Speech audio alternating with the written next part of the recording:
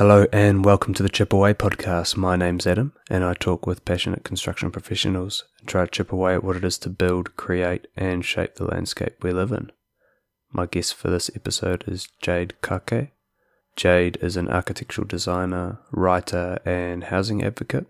Her design practice, Matakohe Architecture and Urbanism, is focused on working with Māori organisations on their marae, papakāinga and civic projects, and in working with mana whenua groups to express their cultural values and narratives through the design of their physical environments.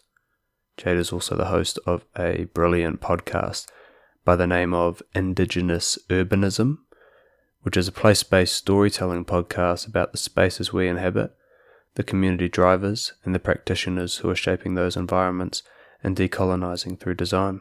It was a treat to get to speak with someone who's so invested in design and thinks deeply about how we react and inhabit our environment. It was a really mind-opening conversation that I took a lot away from, and I hope you can too. So, introducing Jade Kake.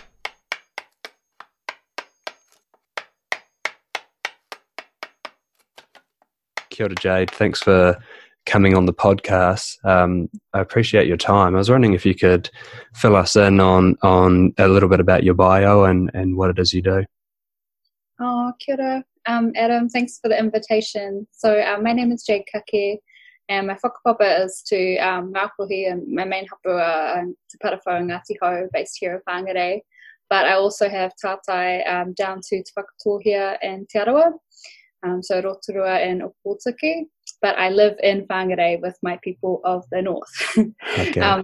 So my training is in architecture and some urban planning and urban design, although I'm doing more of that work now.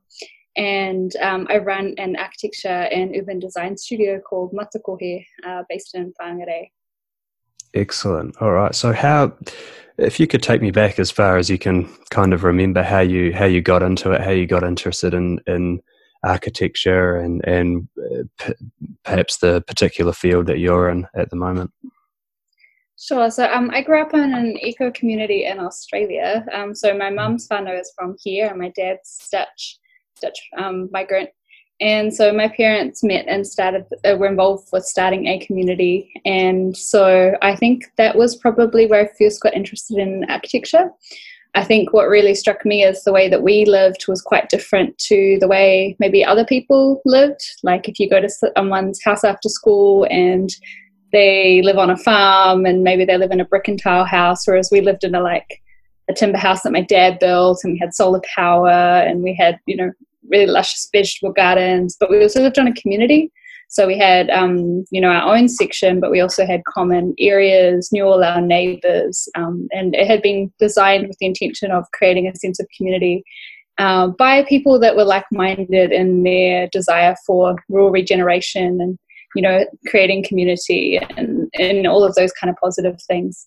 So that was a big influence. And then as I got a little bit older and I was coming home to Aotearoa on my mum's side, so I was born and raised there, but my grandfather used to bring me home and I spent time with his siblings and aunties and uncles and so on. And so came here and spent time at our marae and, spent time on our whenua and was thinking, how come when we're not living on our land, because that was where our grandparents had lived, but we couldn't live there now. And, there was all these pieces kind of floating around and trying to make sense of it. And I think a lot of that did inform my decision when I finished high school to go to architecture school, and certainly motivated me as I went through my education and sought to kind of figure out how to specialise.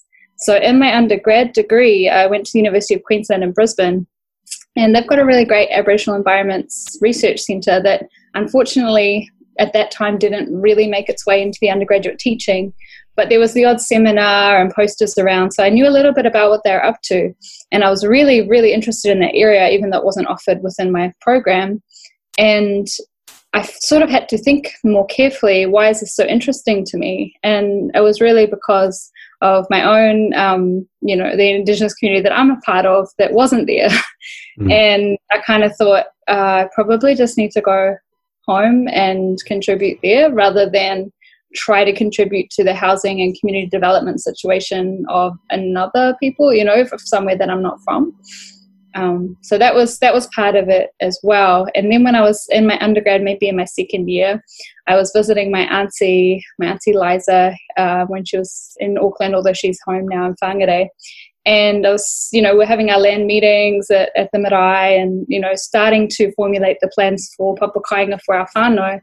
And she suggested that perhaps I should get in touch with our whanaunga, Ro Hoskins from Whakapara, because he's doing the kind of things that I was wanting to do for and with our whānau. And so that kind of started the Māori architecture journey for me, because I didn't know any Māori architects or any Māori professionals or really any professionals. So that was kind of a tuning point. I just knew that I wanted to contribute positively to our community, to our whānau, but meeting somebody already doing it who was like me was a pathway to get there. And I was very fortunate that he encouraged me to move home, but I also worked closely with him for a number of years, both for work, but also he was my teacher and my supervisor at uni when I did my master's at Unitec. So he's been a very important mentor to me, and really helped me to get on the path that I'm on now. That's fascinating. That's interesting about the eco community that you grew up in. I'm sure that's kind of that's almost like was that something that was quite pioneering at that time? Yeah, it really was. So the community was founded in the early 80s, and it was originally like a farm, and a group of people bought it and wanted to create a community there. Mm-hmm. I think what was missing, and I think this is true of a lot of the similar communities that were established in New Zealand around that time, is maybe that positive engagement with tangata whenua. Mm-hmm.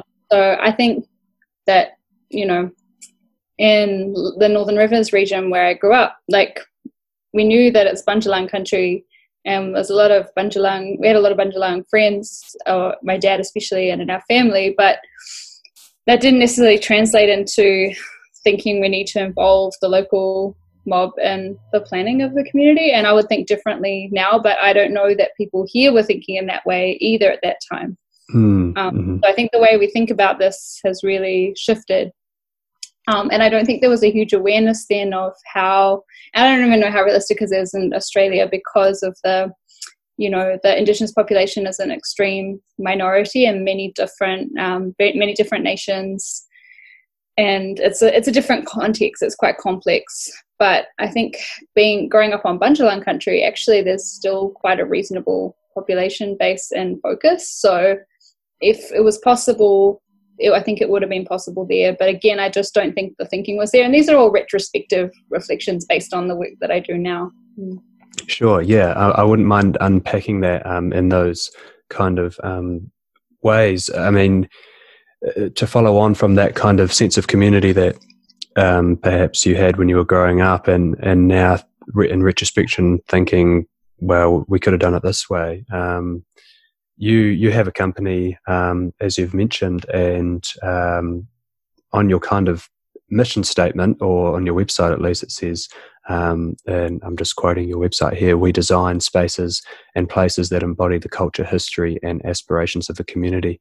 I wonder if you can unpack that a little bit and what that means to you. Yeah, I don't know if those are the right words, but those are the words that I've used, because I tried to think about what are the things that are really important to us, particularly as tangata whenua, and what are the elements that really need to come into the design process. And so in the work that we do, we spend a lot of time focusing on understanding the whenua and the history of that place. So it's the sites of significance, it's the pūrākau, those early narratives that are really significant.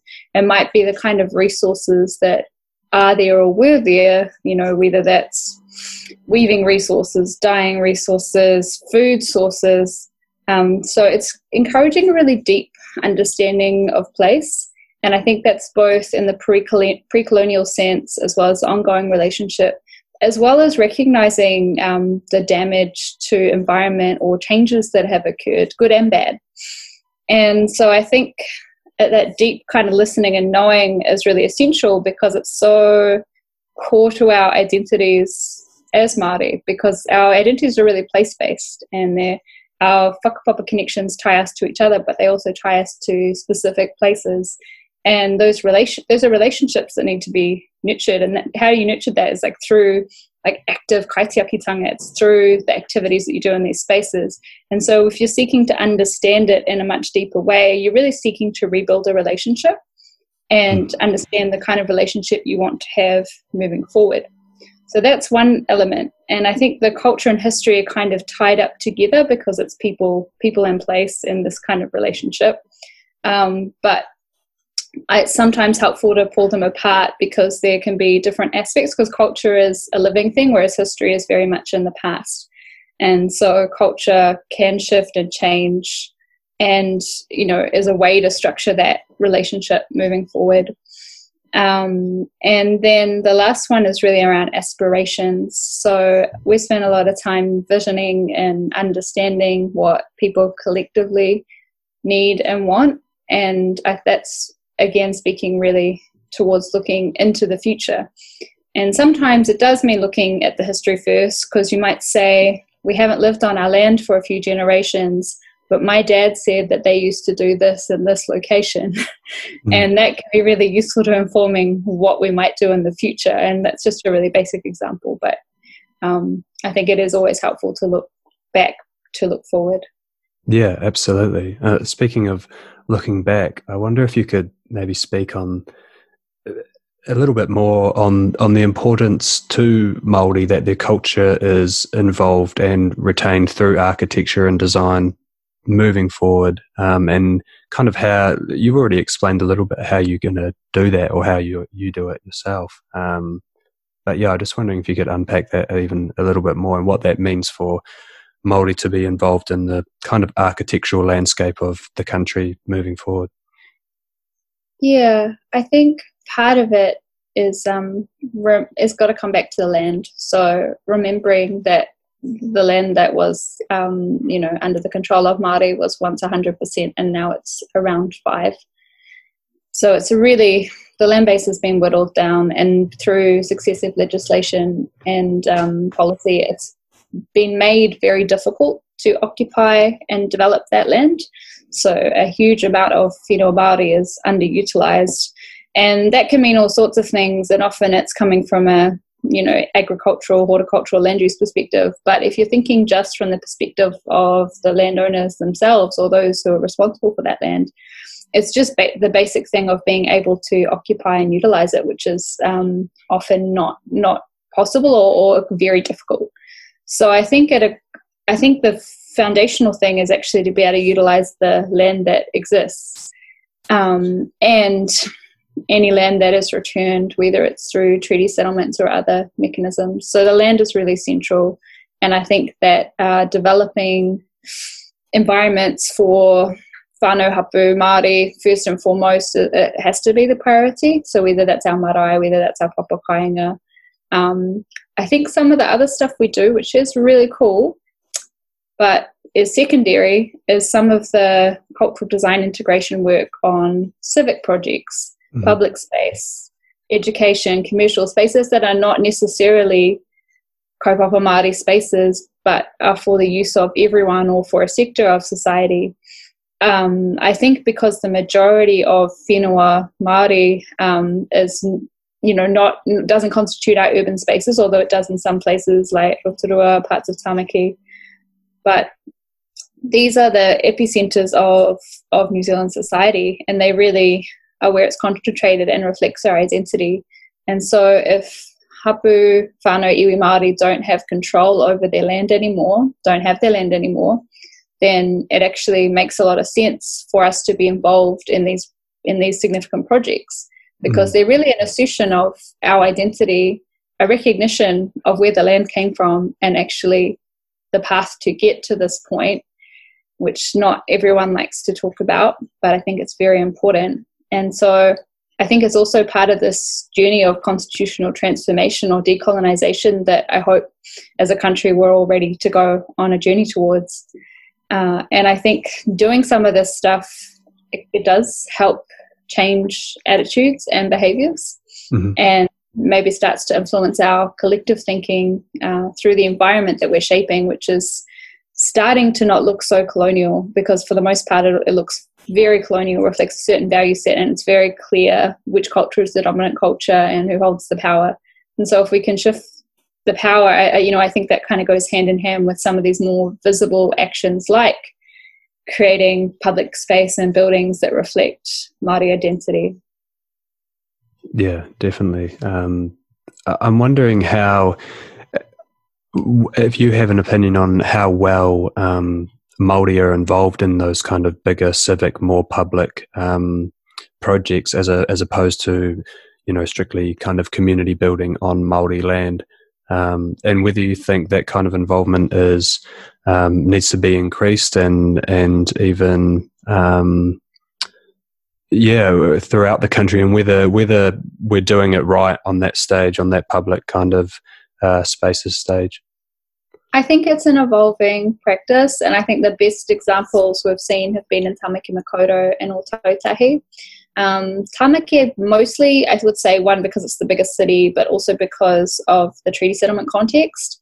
So as the various iwi and Tamaki started to achieve settlement, as well as the process of amalgamating and becoming a super city, there are a few things at play, and one of them, which isn't the only factor, but one of them was the establishment of the Independent Māori Statutory Board. And suddenly there was a lot more requirements on this new council, to engage with mana whenua in development. And so there was, amongst this happening, the Te Aronga Principles emerged, which came out of the Te Aronga strategy, which was in response to the disastrous Ministry for the Environment Urban Design Protocol. But the principles really came about after that, and through collaboration with Māori designers and mana whenua on projects in Tamaki. And I wasn't involved with the development of the principles, but what I was involved with a few years later was the work to get those better integrated across Auckland Council policy and process, which has had a huge impact on Council's own capital works projects, as well as, to some degree, the private sector. So I've seen a real explosion due to this process. And I would say not to get too hung up on Te Aronga as principles, because that can change. I like to think of Te Aronga as a methodology. And really it's a methodology for how you translate the values, the aspirations, the pūrākau and the sites relevant to that mana whenua group into the physical environment through urban design, through architecture, through landscape architecture, through furniture, and so on. And so really it's just a method. It doesn't have to be those 7 principles, although those were the ones that did emerge initially. And so the other example is Ōtautahi, and that really came about in the context of the rebuild. And so basically it meant that Ngāi Tuahurere had to be a partner in the rebuild, and it was written into the earthquake legislation. And via Matapōpori Trust, which is the mandated entity to do that work, they've had some amazing wins and done some really incredible work. And it's very visible. And I think it's made a huge difference. So I'd actually point to 2 pieces of legislation, plus a bunch of stuff around it. But the earthquake legislation, in the recovery, as well as the legislation that formed the Auckland super city, as being quite instrumental. And then there was, a bunch of stuff that happened afterwards. But I guess I wanted to point to the importance of legislation and policy, because I do think they're really quite critical in the wider adoption of these approaches. That said, it's happening elsewhere. So with the things we learnt in Tamaki and Ōtautahi, as designers, I think, actually, and also mana whenua groups to a degree are doing it for themselves. Now, I shouldn't speak to generally, because I don't know what's happening in every region, so maybe I should speak to Whangarei, but I've heard it's happening lots of places. I've seen examples. I know in Whangarei we've started introducing a similar methodology, and we're starting to see really good results, but it's not mandated by council to any degree, and they're not necessarily doing it consistently on their projects. So it's a bit of a pilot and learn, and then hopefully take that nice process or good outcome and turn it into really firm policy. And I think that has to extend to things like procurement and council's own capital works projects. And I think they're going to have to rethink a lot of what they're doing. And I guess the other ones would be like the likes of NZTA, who are really conversant in this space now, and Ministry of Education, the central government entities that work in this area. And those ones are a little easier because I think because they're nationwide, even though the individuals involved might not have been involved everywhere, there's enough institutional knowledge about this successfully working in other places.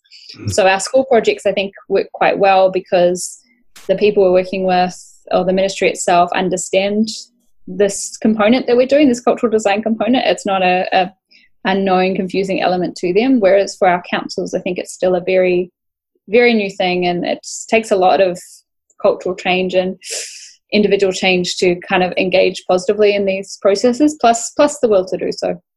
Mm-hmm.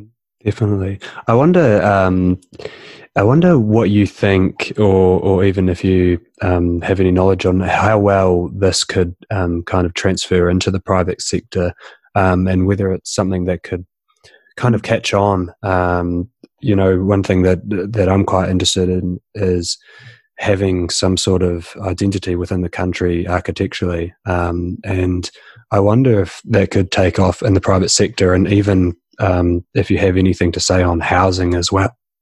Excuse me. I know that's probably a big battle or a very difficult thing to do. But I just wonder if you have anything to say on that. Yeah, so I think it's difficult to compel the private sector, but you can encourage with good examples and good processes. So I think for the example of Auckland Council, they've really had to walk the talk and do it successfully on their own projects, encourage that kind of approach through the urban design panel, which assesses major proposals. And so one part of that implementation strategy was getting Māori design expertise onto that urban design panel to assess proposals. And now kind of everyone's really familiar with it. And so they understand the expectation is that you engage with Te Aranga as a method and you work positively with mana whenua. I don't think that stops people doing it wrong. So you still have examples of people just thinking they can kind of pick up Te Aranga principles and have a go themselves. And I mean, that really just takes positive or negative reinforcement to kind of learn through projects and learn through working with mana whenua. And, I think accepting that people on the project team might make some big missteps and hopefully learn and do better next time. And, it's quite an adjustment, I guess is what I'm saying, to how a lot of these people might be used to working. And I think the other thing is like good examples. So I think the more you have good case studies, things like podcasts, things like videos, and Auckland Design Manual is quite good. There's a number of good design examples that you can draw on there, because Tamaki has a lot more to show than it did when we started doing content for the design manual, 8 years ago. There's really quite a lot to show, which is great. And I think pointing to successful examples, I really like the work of Ockham Residential, who do really fantastic medium density housing in Tamaki. And they're also now increasingly having very good examples of how they've collaborated with mana whenua on their developments to achieve a really high design standard, and I think a great deal of integrity from what I understand of what they're doing. Nice, that's really interesting. Yeah, that's something I'm really interested in. I hope that kind of can take off, but also, of course, be done in the right way. And I suppose from what you've said, that could vary regionally. I know even just to grab some low-hanging fruit of public projects down here in Otatahi, from where I'm at the moment, I really enjoy walking into these buildings because you feel like it's a building that's meant to be where it is, as opposed to walking into some other public buildings where it's like I could be in any major city in the world right now. It's just another building, So it's really interesting to see those design principles, although I'm not kind of knowledgeable on exactly the meanings and how they came about within that building. I think for a New Zealander to walk into that building, it means a little something extra, which is great. I really enjoy it. There's some really cool buildings being put up, and like you say, the rebuild has given Christchurch such a good opportunity to take advantage of that and and push forward with that. So yeah, hopefully there's more to come from that. I wanted to ask you also, kind of going away from the land and thinking more, well, staying with the land, but more materials. Māori have a really rich tradition of working with obviously local materials that reflect the landscape in a really nice way. I'm wondering how we can continue to use those local materials to create a landscape that kind of works for us here now in 2020 and beyond, in a way that still reflects Māori culture and all that. Yeah, that's a big challenge. So a slight deviation, but I went to Fiji a couple of years ago, and I was talking to someone that I met, and she was saying in her village they have mostly been building in a Western style for a while, but it's so very expensive, and so they have to import materials, and and so she's been kind of pushing to move back towards more traditional building methods because it uses the materials that are available. It's lower cost and it's fit for that climate. Mm-hmm. And so I found that really inspiring, but then I had to think, how could we do that here? And I think we've got a few things against us. One being that we get so much rain. It's much colder than the islands. And the way we live is different now. And with the kind of regulation that we have, I think it would be very difficult to go back to things like whareneko. I do think that would be an easy thing to do. But what I would be interested in is to see more research and development around how you incorporate natural timbers and fibers to create composite materials that could then be commercially produced and meet all the appropriate standards. So I think that's a better direction to go in. There's some good stuff being done around, composite timbers. I'd love to see more incorporation of things like harakeke and raupo and neko and tōtara bark and so on. I don't know what that looks like because I don't think that's in my wheelhouse, but I think that it would be great if that kind of thing was being led by, say, Māori researchers working out of brands or working in partnership with Scion or something like that. And so yeah, I would love to see it happen. I would specify it on my jobs. It would be really great. I'd also love to see less kind of shipping our raw materials away to process them and then shipping them back and then being really expensive. So maybe COVID's an opportunity to reassess our building materials and the ways they're processed, because it's really hard to get local materials here in the north, even if it's our trees. Yeah, right. Gosh, yeah, that's interesting. I wonder, speaking on design and kind of what we can do in the future, I'm wondering how you can take those kind of architectural designs of the history within this country and the art and the patterns and the shapes and all of that, and what perhaps is your process or what the process is of reflecting something that was built very long time ago and trying to do that now in the future with different materials, and how you can make obviously these kind of designs on a much larger, kind of bigger scale on the big public buildings that we're doing now, and what the mindset is of incorporating those things from the past. Yeah, that's a tricky question, but I think that we do really focus on that deep understanding of place, and I don't think there's one simple way of interpreting that. I think if you asked I shouldn't say it like this because it makes it sound like I'm comparing myself, which I'm not, but say if you asked one of our tohunga whakairo, how they would interpret a certain whakaaro or certain pūraka, and there's a lot of factors, I guess is what I'm trying to say, and those factors need to be understood and then appropriately synthesized. So I think there can be a lot of different ways that can manifest. And when we're designing, modern buildings, so the way I think about it, and I guess maybe how our process slightly differs is, we'll do all the, history of the site. We'll do that research and work. We'll map the site's significance. We'll spend time with kaumātua and we'll hikoi over the land and that kind of thing.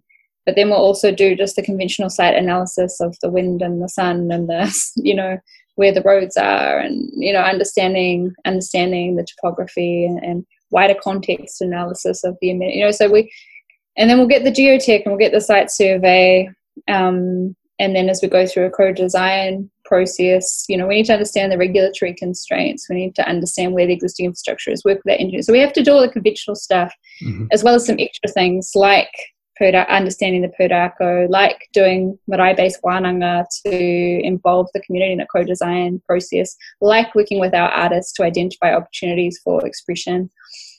And so there's a lot of constraints, and we really just add a couple more in the mix and then try to synthesize them well. And I really like that part. But I don't know that what we do can be that radically different to what the rest of the profession does, because our profession is very highly regulated, and so it's quite rigid, really. And there's set ways of doing things, and the different consultants we need to work with, and the different stages of the design process, and the different consents that we need. And there's definitely room for innovation and room for being creative and expressive. But I guess what I'm trying to get at is that there's already a lot of constraints that are fixed, and then we add a few more into the mix, and then hopefully synthesize them in a way that really responds well to the history of that place and the desires and aspirations of that whānau, hapu, hapori, whoever it might be. Yeah, it certainly sounds that it's going to end up in a very well thought out project, that's for sure, in comparison to other buildings that are being put up. I appreciate that. I wonder if you could maybe speak to the audience about, I've kind of asked you about design and how we do that in the modern day. Is there anything that you would say is like an essential Māori design, and how, average Joe can walk into a building that has some Māori design incorporated into the building and kind of interpret certain designs, or kind of learn to understand without really knowing too much of that history that you go into as you're researching and kind of developing that project? Is there anything that stands out? Obviously, a lot of Kiwis have walked into a marae, and we understand what those buildings kind of look like and somewhat represent. But is there anything that you would say that's kind of essentially Māori in design in the way that we do architecture today? Yeah, I don't think we could simmer it down to that, because I think it's more about process than outcome.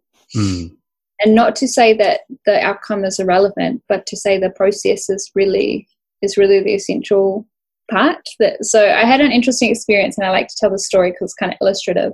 So I interviewed Lucy Tukua from Ngāti Paoa at Pēmua Station, and was asking her about the way that their cultural values had been integrated into the design. And she was stepping me through it and talking through each of the aspects. And then I pointed to this bus shelter that had a etched glass on it. And I was like, oh, what about this pattern? Tell me, and she was sort of like, oh, I don't know, they just did that. We had nothing to do with that. And then she just kind of moved on and talked about the next thing. And so it was really telling, because sometimes we get designers who don't want to work with us necessarily because they think, oh, I can draw a pattern.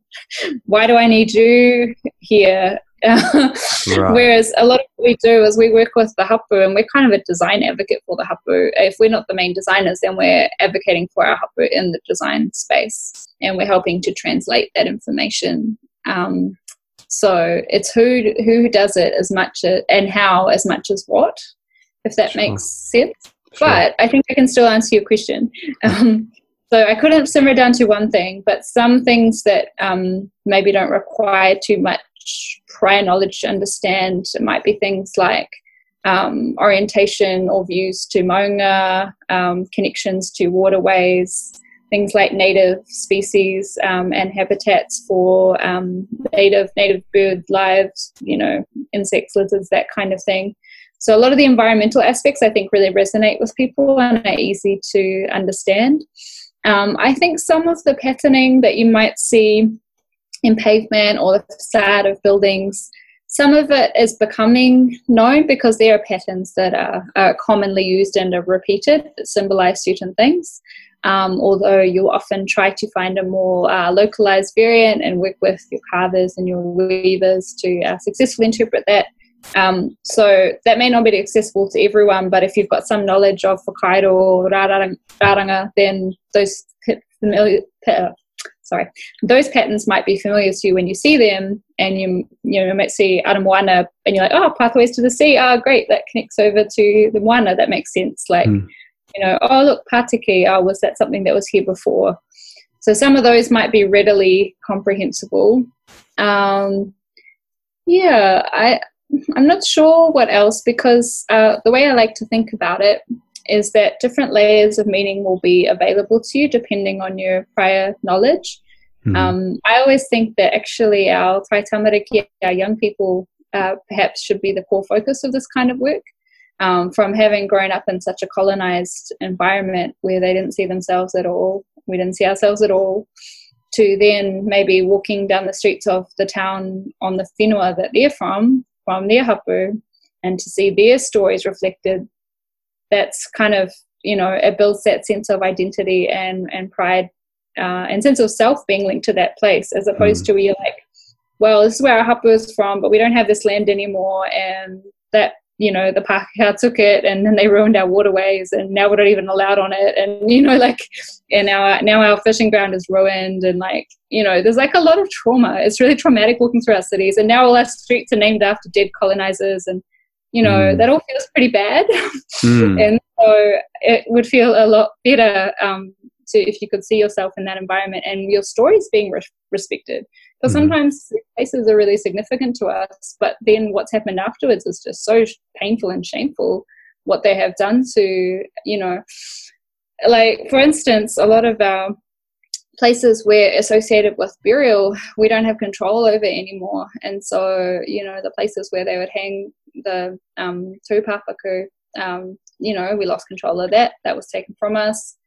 Our the burial caves where the bones would be interred, those were taken from us. And so it's quite traumatic. Our maunga don't belong to us anymore. One of my whanaunga bought back one of our maunga and now has a farm on it, bought it back. That's such an amazing story. But, for that pillar of your identity to be owned by somebody else who then damages it, really badly, and then doesn't allow you to have any connection with that place, is actually really traumatic. And I guess I know I've sort of labored that point because it's emotional for me, but so when we walk around our towns, do we want to be reminded of those who took our land, or do we want to be reminded of the positive relationships that we want to have with place in the future, and the way that our culture is hopefully now being respected? And so Sorry. I just wanted to kind of ask, and you think architecture has a role in playing in kind of, let's say, repairing or kind of, I don't know, moving forward, or giving people that sense of self? I really do think so. And I know, often, architecture and design seems like the fluffy stuff compared to social work or criminal justice, or really hardline heavy stuff. And it is. I mean, I've got a cousin who's a criminal justice lawyer, and I can't imagine the weight that he must carry doing that work and working with our young people. And so I know I get to do the nice stuff where we have a wānanga with our hapu and, hang out with our whānau and make models and dream about the future. I know that's the lovely stuff, but I do think that aspirational stuff is really important if we want to create a better future. And I don't think design is the be all and end all, but I do think spaces have a big influence on our behaviors and what kind of activities are possible, the kind of relationships we can have with place and with each other. And I do believe design has an important role to play in that. And so I started by saying, I think the core audience is our tai tamariki, but I think it goes from our tai tamariki all the way through to our international visitors and everyone in between. And so you'll have different layers of meaning and knowledge that will be imparted, and maybe through that relationship with place and the people of that place, as that grows, you'll have new knowledge and understandings. And so these physical manifestations are really just touch points for that transfer of knowledge and developing that sense of place. So it's okay if you're going somewhere for the first time and none of these things are familiar to you, but they kind of feel good. That's a fine place to start. Yeah, absolutely. Yeah, I can appreciate that. And I wonder, is this something that really has to be kind of achieved through legislation, or is this something that there's other ways of getting at this and kind of getting the wheels turning, if you will? I mean, there's obviously the process that you're going through and the way that you design buildings and spaces is not kind of available to someone, say, in the private sector or even someone who wants to build their house in a way that respects these principles on the land that their house might be situated. So I'm just wondering at kind of how many angles is it possibly we can come at this, whether that be, private citizen or someone who's making decisions at a government level. Yeah, I think it doesn't all have to be statutory. Like, I think there's a good role for non-statutory design guidelines and guidance. Mm-hmm. And so having a how-to that then is also supported by council is really helpful. So, for instance, if you have design guidance around applying Kaupapa Māori design principles, and then you can go through that process, and then you might do an urban design assessment that responds to what the council said is a good process, and then them actually respect that you've gone through that process and it support your resource consent application. That would be a good development. I think that would be a good way to do it. I do think a lot of it does come down to what's in our district plans and things like that, which is kind of dry, but it just kind of drives everything. And same with engineering standards. Like, I think the way we do subdivisions and the way we have to do roads it's actually quite limiting. Yeah. And not ideal, just from an urban design perspective, full stop, but certainly from a Kaupapa Māori design perspective. Like, it's very hard to challenge engineering standards. They actually have to be changed. Like, it's quite hard as an individual applicant or, as an individual person who's developing their property. But I do think better design guidance would be really helpful if it was backed up by our local authorities. Mm-hmm.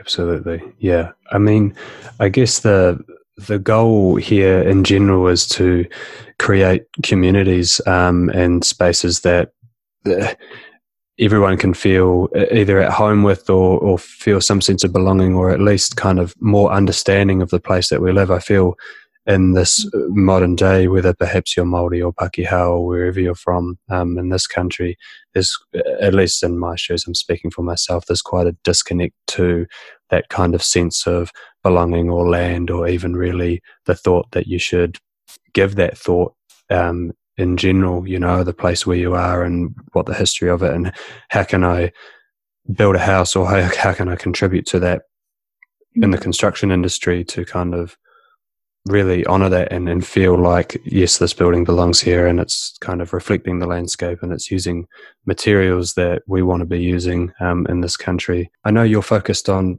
Māori architecture and very much in, like you said earlier on the podcast, about building communities on Māori land and really thinking about how we do that correctly. But I just wonder if there's a way that we can all, as a country, get around that history of Māori architecture and style and design and the stages that go through planning those buildings, and how we can do that for everyone in New Zealand. I mean, is that a goal of what you're kind of trying to do as well?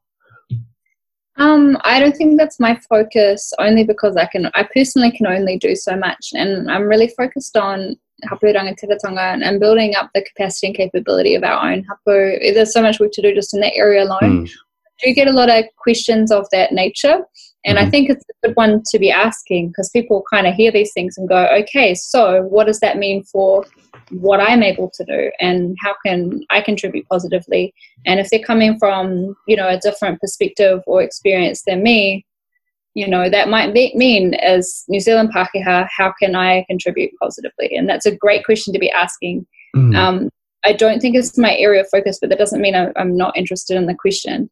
And so I think that there's a few things. One, I think it's got to come down to relationships, and it's relationships with mana whenua. Why that's a challenging thing is because the capacity and capability to engage is really varied. And so a lot of that has to do with settlement a lot of our populations have been really fragmented because we were encouraged or forced off our land. We've become urbanized. Majority of our people don't live at home, plus all of this dysfunction associated with colonization. Like, it's hard to organize. And the settlement process kind of forces that in a really imperfect way that has lots of problems. But at least if you look to some of the post-settlement entities, they might have paid staff, and they might be able to, they have their own artists and planners and people that can engage. Whereas we're all running around trying to deal with everything in our rohe and without, having paid kaimahi and so on. And our kaumatu are very busy. And, so maybe private landowners might be lower on the list in that kind of relationship forming and priorities. But, I think there's an ability to form local relationships where you live. And I think that can just take time. Like, it's not necessarily a fast process. But I guess I would emphasize that it needs to occur via mana whenua. I think that's how this happens. And just accepting that at this point we haven't really got any of our land back or much in the way of resources, and that makes it hard to engage to the degree that we might wish to within our rohe. And there's a reason why, even if we really think it's a cool project, we might not be able to, be a part of it. That said, one more point is that I have started to get approaches from private developers, private landowners who really just want to do the right thing, exactly what you're describing. And they're asking us to, support that process and work alongside them. And I'm just about to start having conversations with our hapa about what does that mean for us, and do we do these kind of projects? And, it's different if we were a post-settlement entity with a formal process. We don't have that, but we're trying to develop good processes from our own tikanga. And so, I don't know, I guess watch this space. I might have more to say in the future, but I'm just starting to get those kind of requests and just starting to try to figure out how to navigate that and support that process. Sure. Yeah, I guess I'm coming at it from my own standpoint of, if I wanted to build a house one day, I just wonder, maybe you have an opinion on it, but our relationship to that process is, should I really just build whatever I like in this country? And I feel like there's perhaps a lot of that going on, and it goes on at such a fast rate that we're doing that all over the place, and before you know it, we're not really reflecting our history or New Zealand, or doing it consciously in a way that's really just kind of stepping back and thinking about that process, as opposed to, I've got this much money, what's the flashiest kind of house I can build? So I put it back to the local council level again. So, I think with individual lots and individual houses where it's permitted activity, but I think the more problematic, challenging, but also opportunity space is around things like new subdivisions, or, like large-scale regeneration projects, that kind of thing. And I think if council were more prescriptive around the need to engage positively with mana whenua, as well as clear guidance on how to do so, and then holding developers to that standard, because we have actually got great examples now, particularly in Ōtautahi and Tamaki, and the examples are getting better, then I think that would have a huge impact. Because, I don't think the individual houses are a huge concern or focus area, but there's so much like larger scale housing development going on at the moment. A bit of work that myself and Jacqueline Paul did maybe last year, maybe the year before, is we looked at synthesizing kaupapa Māori design principles across a range of scales to neighbourhood regeneration projects. And so that was Te Aranga, some co-housing papa kāinga principles, and then also the housing principles from Kitaho Kāinga. So we figured it across a range of scales, and then we fit it in with an existing framework for urban design, and also did it as a standalone item. And I hope that gets picked up, but really we were trying to think there's going to be a lot of work done on subdivisions and urban regeneration, especially with the work of Kāinga Ora, how can we put some better parameters around this to support that to be undertaken in a way that's really responsive to mana whenua, sense of place and identity, but also cultural preferences of whānau Māori, and just creating better communities in general. Yeah, I think there is an opportunity with the expansion of the population of the country and the building. At least I can speak to what we're doing down here. There's a lot more of that medium density housing building where it's kind of apartment style living, even in the central city. And there's a lot of shared spaces. And, you know, each stage of those projects perhaps have a kind of different overall design. And I feel like that's probably a great place where you could perhaps be involved with that as a private person, or at least invest into that, as opposed to, you know, just wanting to build a house on a subdivision. Whereas as we kind of go towards the cities, and I guess that's the way that things are moving, there's a lot of opportunity perhaps there in the medium density kind of apartment living. And I think it's through all of these individual projects, as well as the changes that might be happening at a council level, that we'll start to see maybe a style. I think a process more than a style, but I think a process maybe creates a certain style that we then would come to associate with being a style of Aotearoa, which at the moment we don't really have that. I think our architectural, you know, what is it, like, identity is a little bit bereft, and it sort of gets reduced to things like the group architects and the, you know, shed or whatever. And I think, okay, that's okay, but I think we're at a really exciting point where we can do a bit better than that. Yeah, I agree. I'm quite excited to see what people like yourself can come up with. One thing, this is a bit of a curveball for you, so I'm interested in furniture design, and you kind of touched on it a little bit earlier, but I don't know if that's something that, obviously you're an architect, perhaps you're not an interior designer, but I wonder if that's something that maybe more so the average person can kind of have a part of that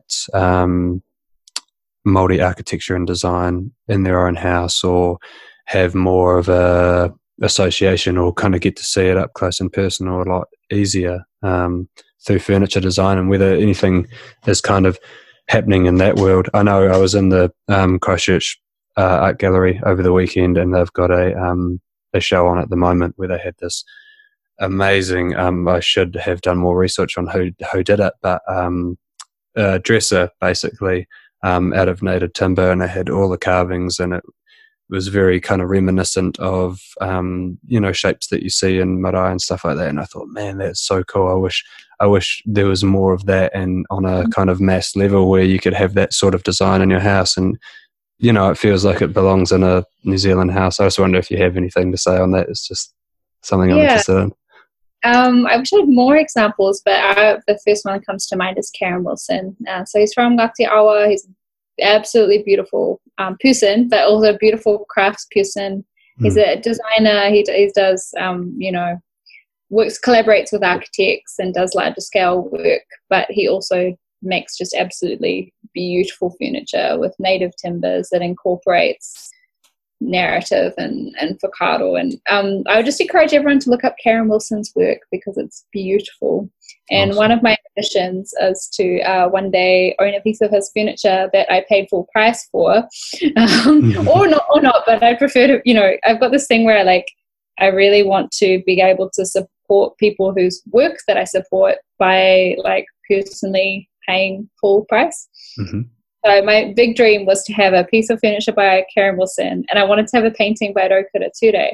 Now, I did not manage to pay for her painting, because I wrote some text for her for an exhibition, and then she gave me one, and it's the best thing that I own. I love it so much. Oh, wow. So I was like, okay, I'm kind of halfway on my dream, but now I'm like, oh no, I need to pursue my other dream, which is a piece of furniture by Karen Wilson, master craftsperson. Yeah. That's awesome. Okay, I'll try and I'll try and link him in the show notes of the podcast and see if I can send people that way. Yeah. There's Sorry, you go. No, sorry. I was going to say, I did mention before we started recording, that I did a podcast called Indigenous Urbanism, and I wasn't planning to randomly plug it, but one of the episodes is a really beautiful interview with Karen Wilson, and it was probably my favorite interview of the season. It was just a stunning conversation, and it was really wonderful. So I would just recommend listening to that and learning more about his process and way of thinking and working. It's really wonderful. Wow, that sounds cool. Yeah, I like that. I'll definitely be listening to that. Yeah, I mean, I think we'll kind of wrap it up anyway. So if you want to plug your company and your podcast as well, then please go ahead. Okay, it's a minute to plug what you do. Okay. yeah, it is. Yeah. I run a business called Matakohe Architecture and Urbanism, and we're based in Whangarei, and we are now 5 wahine Māori, which is really been so cool to grow and watch our team develop. And most of us, our whakapapa is really around Whangarei, although we had a new kaimahi start today, and she has whakapapa over to Te Roroa, so she's over on the other coast, which is, different for us. And we work really across 2 main areas. So we have the architectural side, and then we also do this cultural design integration work that we've spoken a lot about tonight. So that's kind of us, and we mostly just work with our own whānau hapu on projects. We're starting to get asked to work for other, hapu iwi, and that's a new experience. I've got this real thing where I think that actually it's about building capacity and capability within hapu, and so it should be those with the closer whakapapa that are working on projects. So what I try to do is either recommend someone who can do the job who has that more direct whakapapa if I get asked to do one that's outside of my area, or if that's not possible or practical, try and find skills development opportunities for either their students or graduates or people that can be engaged in the process who can learn along the way, because I think it's really for those hapu to build up their own people. And if I'm not from there, I kind of think, should I be doing this work? Does the right person exist? If they don't, how can I help them build their capacity and capability so I'm not needed here in future? That it's their own people who are able to do this work, because I really think that's the right way of working. That said, whakapapa is kind of a passport. So you go somewhere where you think you're not from, and then they're like, okay, but did you know 6 generations back, if you look on that side of your whānau tree, that actually you are from us. And you're like, thanks for that. And then you want to more of a deep dive on your own whakapapa, because I had that recently. And the part of words from the kaumātua at the hui were like, I encourage you to find your your whakapapa to hear. And I was like, I must do that before we meet again. So that was a little rambling. It wasn't a very good pitch, but yeah, that's what we do. And the other part is, I do have a podcast called Indigenous Urbanism, and it's really looking at the way our Indigenous communities and practitioners are shaping their physical environments and decolonising through design. And I did that series of 24 eps in 2018. Much to my surprise, it's been picked up by a lot of universities for teaching. A lot of students listen to it. It's become a really good resource. So I'm quite keen to find some more money to do another season. So that there's so many new stories. So there's a lot to tell, and I think it's an exciting space. And as you alluded to earlier, things are really changing. We're actually seeing these things become physically manifest, and it's really changing the shape of our built environment here in Aotearoa. So it's an exciting thing to chronicle, document. Yeah, absolutely. I wonder if I could ask one more question just from what you've said there. I come from a construction background, so one thing that I quite like to do on the podcast is promote apprenticeships and really try and getting young people into this industry. And so I wonder if you perhaps could speak on your own side and what you're doing, and whether there are, in fact, opportunities for young people to move into jobs similar to what you're doing, and whether that's something that can be kind of promoted, and what's the word? Yeah, how do we get more young people doing what you're doing? Like, especially from what you say, I find it quite interesting where you feel that you should be responsible for the work in your own area, in your own land, and your own people. So obviously there's opportunities all around the country for people of those lineages to kind of step into perhaps a position that you're in now. So I wonder if there's anything you have to say on that. Yeah, so we So I only started the business 2 years ago, and last summer we had an intern for the summer who was in her coming to university second year, starting her third year architecture school, and that was a very cool experience because she knew her whānau and marae and all that, but she had not been home since her grandmother's tangi, and she felt quite disconnected but wanted to be more connected. And so through spending the summer here with us, we were able to get her really right in there, connected back with her marae. She went on a 3-day wānanga. She got to know her whānui, her wider whānau much better. And I think that probably helped to heal some rifts in her own family. Because a lot of the time the reason people are disconnected is because there's been a specific relationship breakdown, or, that severs the connection, and then, people feel like they can't return home, or it's not easy to do so. And, so that's probably telling too much information about that story. But I guess I wanted to say we started this program, and this was our pilot year, with the intention of, one, supporting students going through to work in the way that we do and to understand these Māori design kind of processes. But the other part was to help people or uri to reconnect with their own hapu, their own whānau, and also get connected with the local professional space up north. Because I think you may think, or a lot of people think, even if they grew up here or even if they didn't, that there isn't many opportunities and that there isn't really anywhere to go for them up here. So like, I'd love to go home, but there's no jobs. How can I do this thing I've trained in? There's hardly any jobs full stop, let alone in architecture. And that's kind of true, because I just had to make my own job. But then through that process, I've been able to create employment for others, and we're getting a critical mass. So we've had one student intern, and she was so wonderful. And I think she'll keep coming back to the north now that she's had this experience, and maybe she'll come back to us when she finishes studying. I hope so. But we want to do this every year, and I think that's a really good investment of our time and energy. And so with each person, you're able to, have them for long enough to strengthen those connections. It's those relationships that are more important than anything. But I guess also seeing the way we work and understanding that that's a possible reality. Because if you've only kind of, maybe you did a summer internship at one of the big firms or went to something there, and you kind of think that is the only way of working. And I guess I really want to show that these other pathways are possible. You don't have to cut off a part of yourself, if you're Māori, to be able to have a job in this industry. You shouldn't have to do that. Mm-hmm. Absolutely. All right. Wow, that's great. Oh gosh. So yeah, that's good. That's good to hear that there are those opportunities. And yeah, I have to say, as we close up, I really, from afar, at least I appreciate what you're doing, and it's really refreshing to know that there's people in the country who are thinking about architecture in that way, and really thinking about the land and the culture and the history. And I think that's the way forward, and whatever direction that takes it's quite exciting. So yeah, thanks for coming on and sharing all of that with us. I really appreciate your time.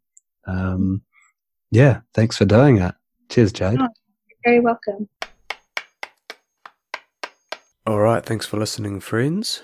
If, like me, you enjoy conversations about the love of building and creating, then please consider subscribing to this show and leaving a review wherever you get your podcasts. Thanks very much to Jade for her time and educational conversation. I really enjoyed hearing about the care and effort that goes into the process of designing and creating the spaces Jade works with. It's so much fun to listen to someone who is so passionate about what they do, and I feel that it's something beautiful about our industry where you can have a job as rewarding as Jade's, where she's able to express herself and provide meaningful spaces in which to honour the past and create memories for the future.